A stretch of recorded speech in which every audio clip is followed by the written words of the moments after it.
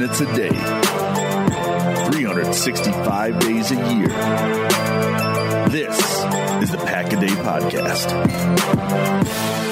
Welcome back to another episode of the Pack-A-Day Podcast. You can get all your Pack-A-Day updates by following us on Twitter at Pack-A-Day Podcast. And remember to subscribe to the podcast on iTunes, Google Play, TuneIn, Stitcher, or Spotify. And, of course, you can always check us out at cheeseheadtv.com. My name is Kyle Fellows, and I am joined, as always, by my co-host, Andrew Mertig. Andrew, welcome back. It is good to be back for another Friday show. Thank you, Kyle. There will be no singing tonight, as there was last week. The draft is over. It is great to be back, but of course, on last week's show, we got to break down the first round of the draft. By the way, it feels like that happened like a month ago. Seriously, this has been a long week. Today, we're going to be tasked with a little bit more difficult task than breaking down Rashawn Gary and Darnell Savage. Yeah, we are going to spend this entire episode, and we're going to take the time to dedicate it to our 6th and 7th round selections that the Packers made in the 2019 NFL Draft. The Packers used their 2 picks in the 6th round to select Kadar Hollman and running back Dexter Williams. I was nervous about that name coming up there. And then the Green Bay Packers selected linebacker Ty Summers with their final selection in the 7th round.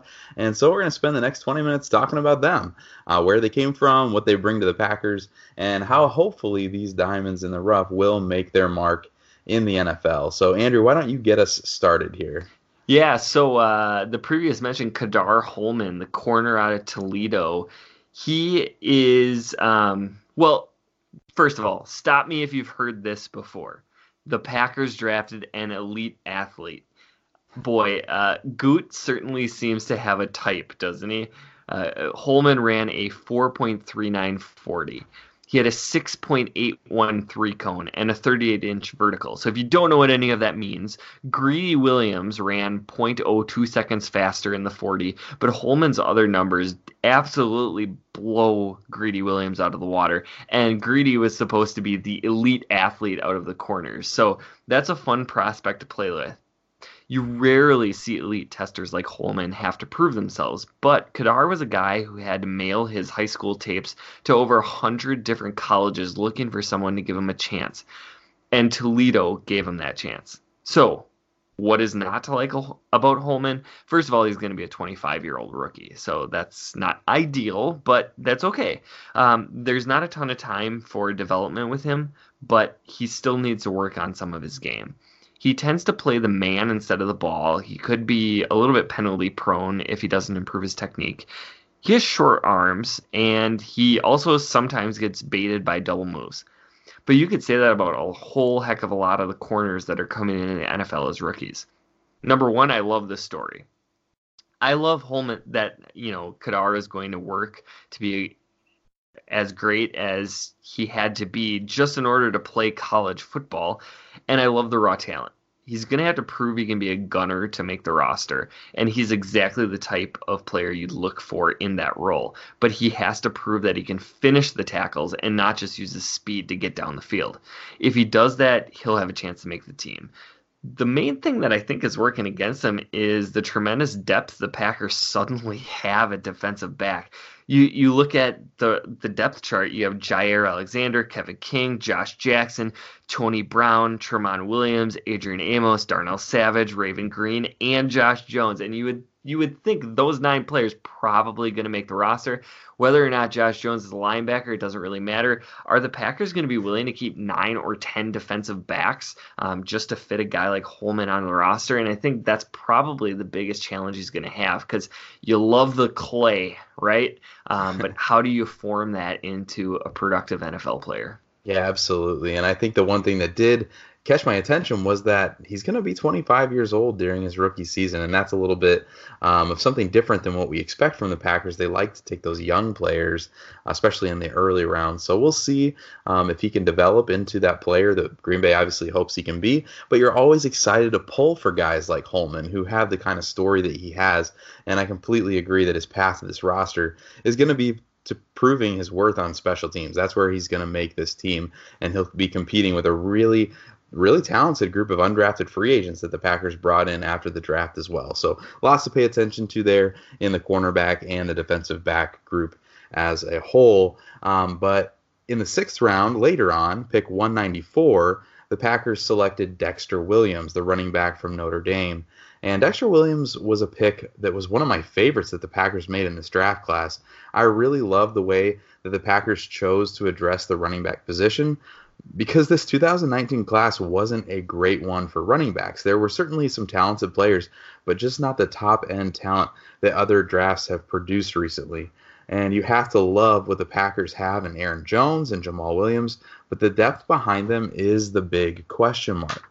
So running back was kind of a low-key need, in my opinion, entering this draft, but I'm sure Green Bay didn't want to throw a ton of priority into those early rounds at running back, especially in a weak running back class. And so I really, really love what the Packers were able to do in getting Dexter Williams in the sixth round. This is a player that the Packers have admitted that they were surprised was available in the sixth round, and this is also a player that some of our friends over at the Draft Network had a fourth round grade on. So getting him in the sixth is a huge plus value. And obviously Dexter's role is going to be as a backup in Green Bay. And it's an absolutely ideal situation that a backup runner is able to step in and run with the same style and athleticism as the guy that they are spelling or replacing because of injury. And so what's crazy about Dexter is he has an athletic profile that is very similar to Aaron Jones.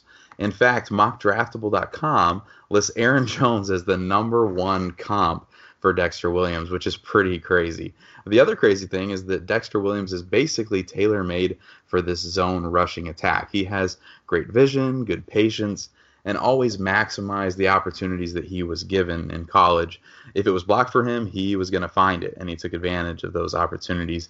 And if you look up film on Dexter Williams, you'll find that he is frequently taking the ball to the house on long runs. It kind of seems like the film that you find is these highlights of these big, big runs.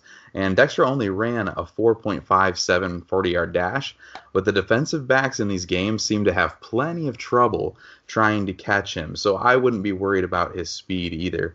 But there are some question marks with Dexter, and frankly, his question marks are probably why he's still on the board in the sixth round. First, there are some questions about his game on the field. We really don't see Dexter do much at all in the passing game, and in today's NFL, you do want that element from your running backs. Another on-field concern is that Williams rarely creates on his own, and this is kind of a big one that a lot of people knocked him for. He gets every inch that's blocked for him, but he's rarely going to break a tackle, and he's not super elusive in the open field. And he definitely will need to grow as a blocker in the pass game at the next level. And you know, with the Packers and Aaron Rodgers, that's going to be a big deal. They're going to want him to be able to block to stay on the field. But these are all things that can be improved upon with experience and coaching.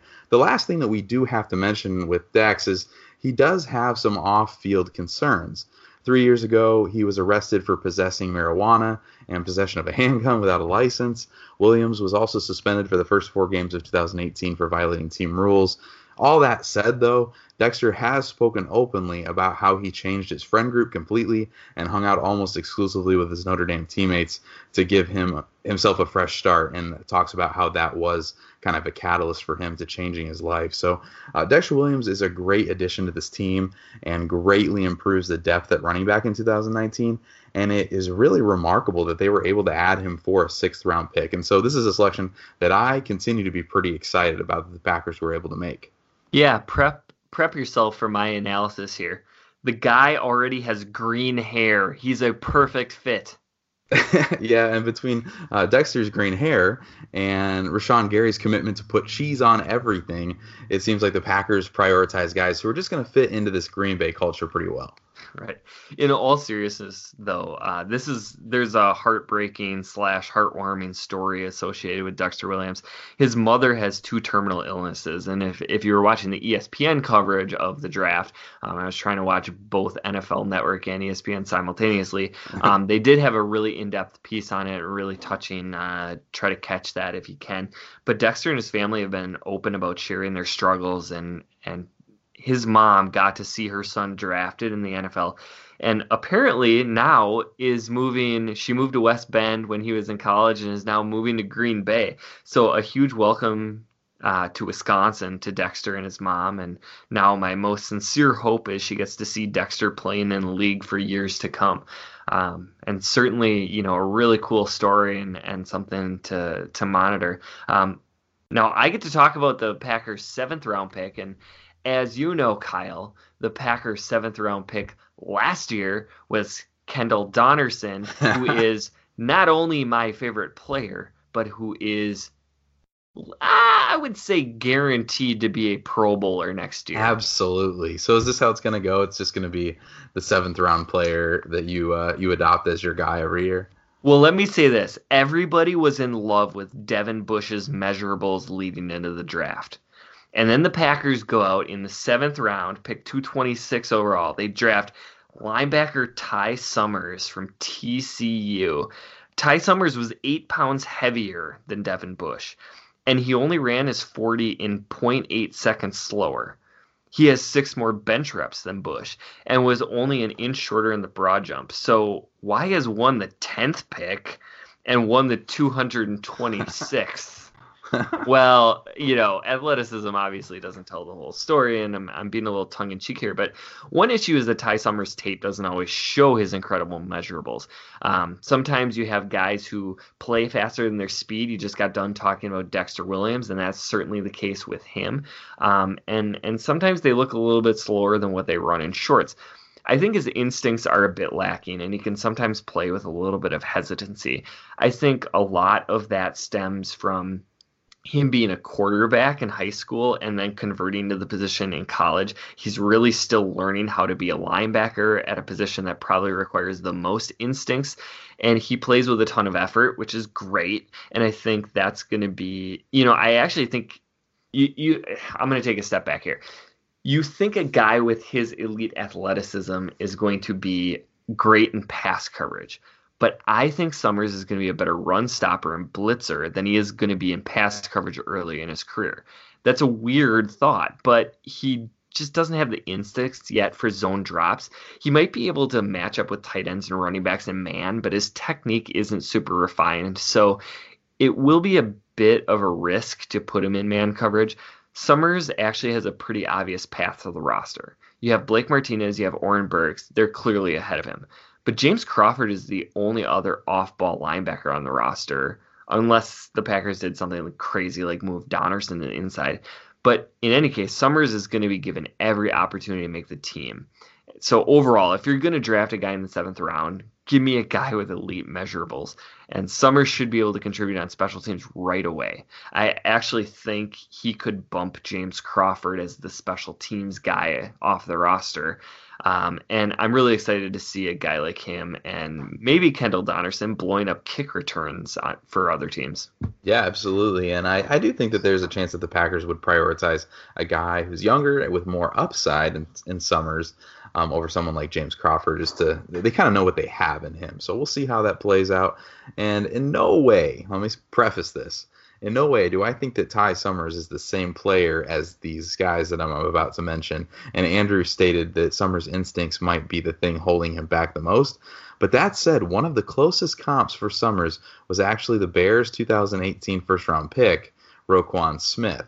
Now, obviously, these guys are on completely different planets currently as players, but you can see why the Packers would continue to roll the dice on guys like this who have these elite measurables. So we'll see if he can live up to any of these comps. But at a minimum, I think we can expect some kind of an impact on the field in the special teams area for sure. But before we wrap today's episode, we wanted to talk about how sometimes you can almost learn more about a team from what they don't do than even what they do. And I do think the Packers' lack of activity in a few areas of this roster gives us some hints about some things that we can expect going forward. So we're going to try to read between the lines a little bit here. And one of the most interesting things to me in this Packers draft class is that they didn't pick anyone who looks like they have a future at right tackle. Elton Jenkins could play there in a pinch, but the Packers likely view him as a guard, with great ability to be the backup center. And so with Brian Bulaga in his last year of his deal, most fans assume that this will be his last go around in Green Bay. And the Packers brought in what seemed like almost every offensive tackle prospect who was considered a day 1 or 2 prospect on those top 30 visits. It just felt like the names kept coming in as offensive tackles. And so it was interesting to me that the Packers not only passed on Dillard at 12, but they passed on him again at 21 in favor of Darnell Savage. And then they missed out on Dalton Reisner by 2 picks at pick 44. And then they didn't even roll the dice on a tackle on day 3. And so I think a couple things are very possible. First, I think the Packers might think that Billy Turner is their right tackle of the future, that they signed to guard money, which would make that deal a lot more intriguing and a lot more interesting, and would make a lot more sense if that's how they were viewing that. And the other thing that we have to consider is that the Packers think that Brian Bulaga might be worth signing to an extension, especially if it's a team-friendly one, knowing, Bulaga might know himself well enough to say, like, hey, I've been injured and I might have to sign a team-friendly deal to stay here and continue my career. But I have a hard time thinking that with Aaron Rodgers as your quarterback, the Packers would move forward with no plan for the future of protecting him at right tackle. And so their lack of activity in the draft at tackle leads me to think that they may see Billy Turner or even Brian Bulaga's future differently than most fans do at this point. I just wanted to jump in really quick. I think you make a great point that Brian Bulaga could be back. And I think, to assume that the writing on the wall is that Bulaga is not going to be back after next year, I think is jumping forward a little bit too much. Some of Brian Bulaga's injury history is a little bit overblown.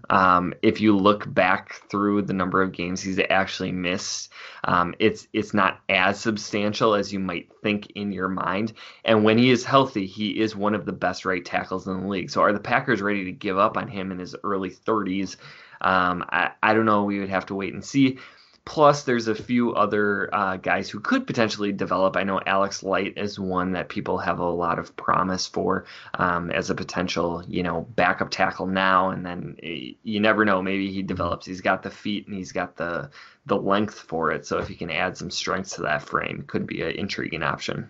Yeah, absolutely. And I find that so interesting that Brian Bulaga is the most, I guess, just like disrespected player in a lot of ways because of how good he is, and everybody assumes that he's already out the door. And like you said, the injuries are a little bit overblown, and I think that there's a chance that the Packers may say, why would we get rid of this guy who, when he is healthy and when he is playing, is one of the best at his position in the league? So I think that may be a foregone conclusion that hasn't actually come to be the case yet. So we'll keep our eyes on that. But secondly, I really thought we would see the Packers add a receiver in this draft, and I was convinced that A.J. Brown was going to be the selection at 44, but obviously that was not the case. So Andrew, I wanted to ask you, do you think the Packers' lack of movement at the receiver position tells us a little bit about how they feel about these young wideouts that are already on the roster? And then I want to ask you, who do you think might be that second-year receiver that makes that next step and contributes in a big way this year? Really intriguing thing happened in the draft as it moved along, and we saw a lot of wide receivers slide. You saw DK Metcalf fall from who knows how high people were projecting him, top 5, top 10, top 15, whatever, all the way to the end of the second round. You saw huge slides for guys like Hakeem Butler, and the list goes on and on. And so is it that the NFL doesn't value receiver as highly as we think? Is it that everybody's looking to the 2020 NFL or wide receiver draft class that's coming in that is by all regards going to be one of the best we've seen in years? It could be a combination of all of that. For the Packers' consideration, it has been my opinion since even before the draft that Equanimeous St. Brown is the starting slot receiver in Green Bay. It seems kind of unusual to have a 6'6" slot receiver, but ESB has really incredible move skills. I remember you and I were raving about a move he made in a preseason game where he stuck his foot in the ground after a catch and turned upfield, and it looked like Randall Cobb, except he was towering over the defensive backs. I love his ability to box out small slot corners. And then also, if you try to cover him with a linebacker or safety, beating them with quickness. Marquez Valdes-Scantling is probably going to get more opportunities, but St. Brown has the chance to really be a difference maker in this offense. And I was not a big proponent of A.J. Brown. We've talked about this both on the podcast and off. But I didn't think adding another receiver was a necessity anyways. And so I think the Packers are probably pretty happy with what they'll get out of Davante Adams, of course, but then St. Brown, Valdez-Scantling. I think they have some promise with J'Mon Moore, and I think we're going to see a lot more two tight end sets and really limit the number of snaps that receivers have to take. Yeah, absolutely. And Geronimo Allison is going to play a huge role in this offense for sure as well. And Geronimo Allison, who I totally forgot about, which is Geronimo, he's our guy. But just who's that battle going to be won by that's behind those guys is going to be a huge question. And I love the vertical threat that Valdez-Scantling is, but I really do. Andrew and I are both big ESB fans, and that one play, and it's so stupid, but it was one play where he stuck his foot in the ground, like Andrew said, and just really did look just like Randall Cobb in a bigger body. So we'll see if maybe he can fill that role going forward. But finally, the last thing I wanted to mention was that this was a class with not a lot of help at the linebacker position. But I really did think that they might add someone at the linebacker position. Obviously, they did take Ty Summers, but I don't think anyone thinks Green Bay views him as someone who will come in and compete with Oren Burks or potentially even start in 2020. And we know Blake Martinez is a big name who is a free agent in 2020.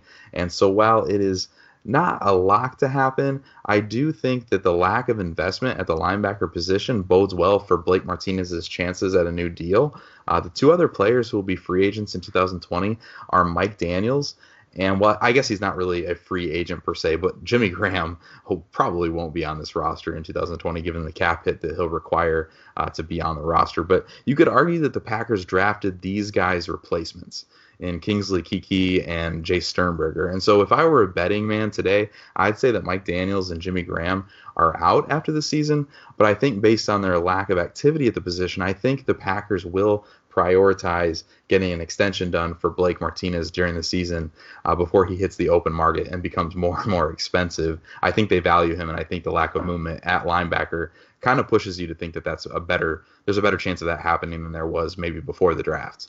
Yeah, and obviously that means Blake and his agent have a little bit more leverage than they did a week ago at this time. So, wow, I can't believe it. That is actually all the time we have for today, and that was all we were planning on talking about. So this has been the Pack-A-Day Podcast. You can find Kyle on Twitter at Packer_pundit, and you can find me at Andrew Mertig. Remember to also follow at Pack-A-Day Podcast. Please subscribe and rate the podcast if you like what we're doing. Tomorrow's episode is going to be hosted by Jake and Mark. They're going to break down how the Packers 2019 draft class fits into the depth chart. And you can catch Kyle and myself every single Friday. Thanks for listening, and as always, remember...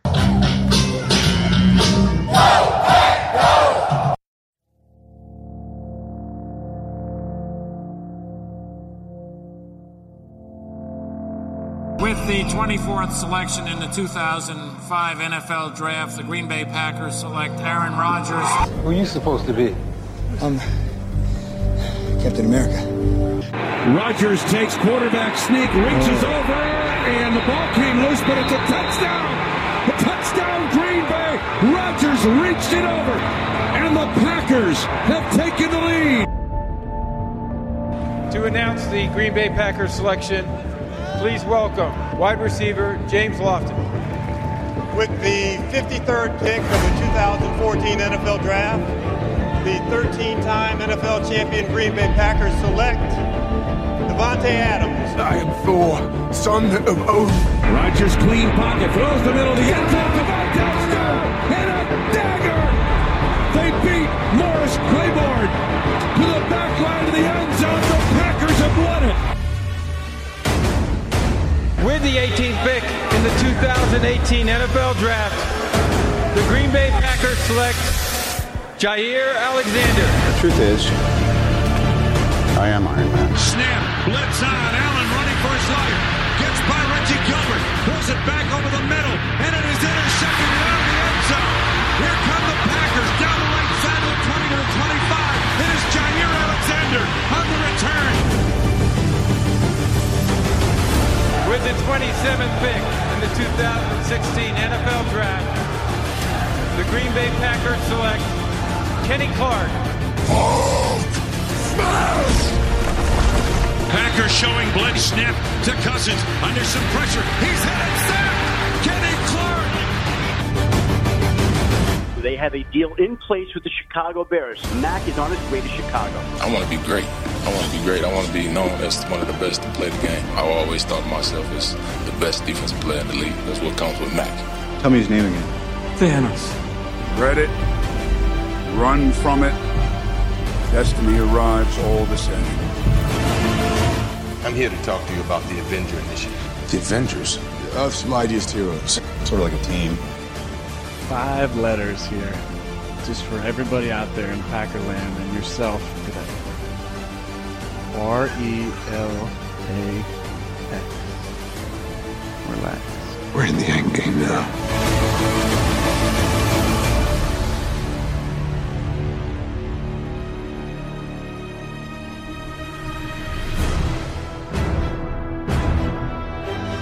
There's one goal here, always has been one goal.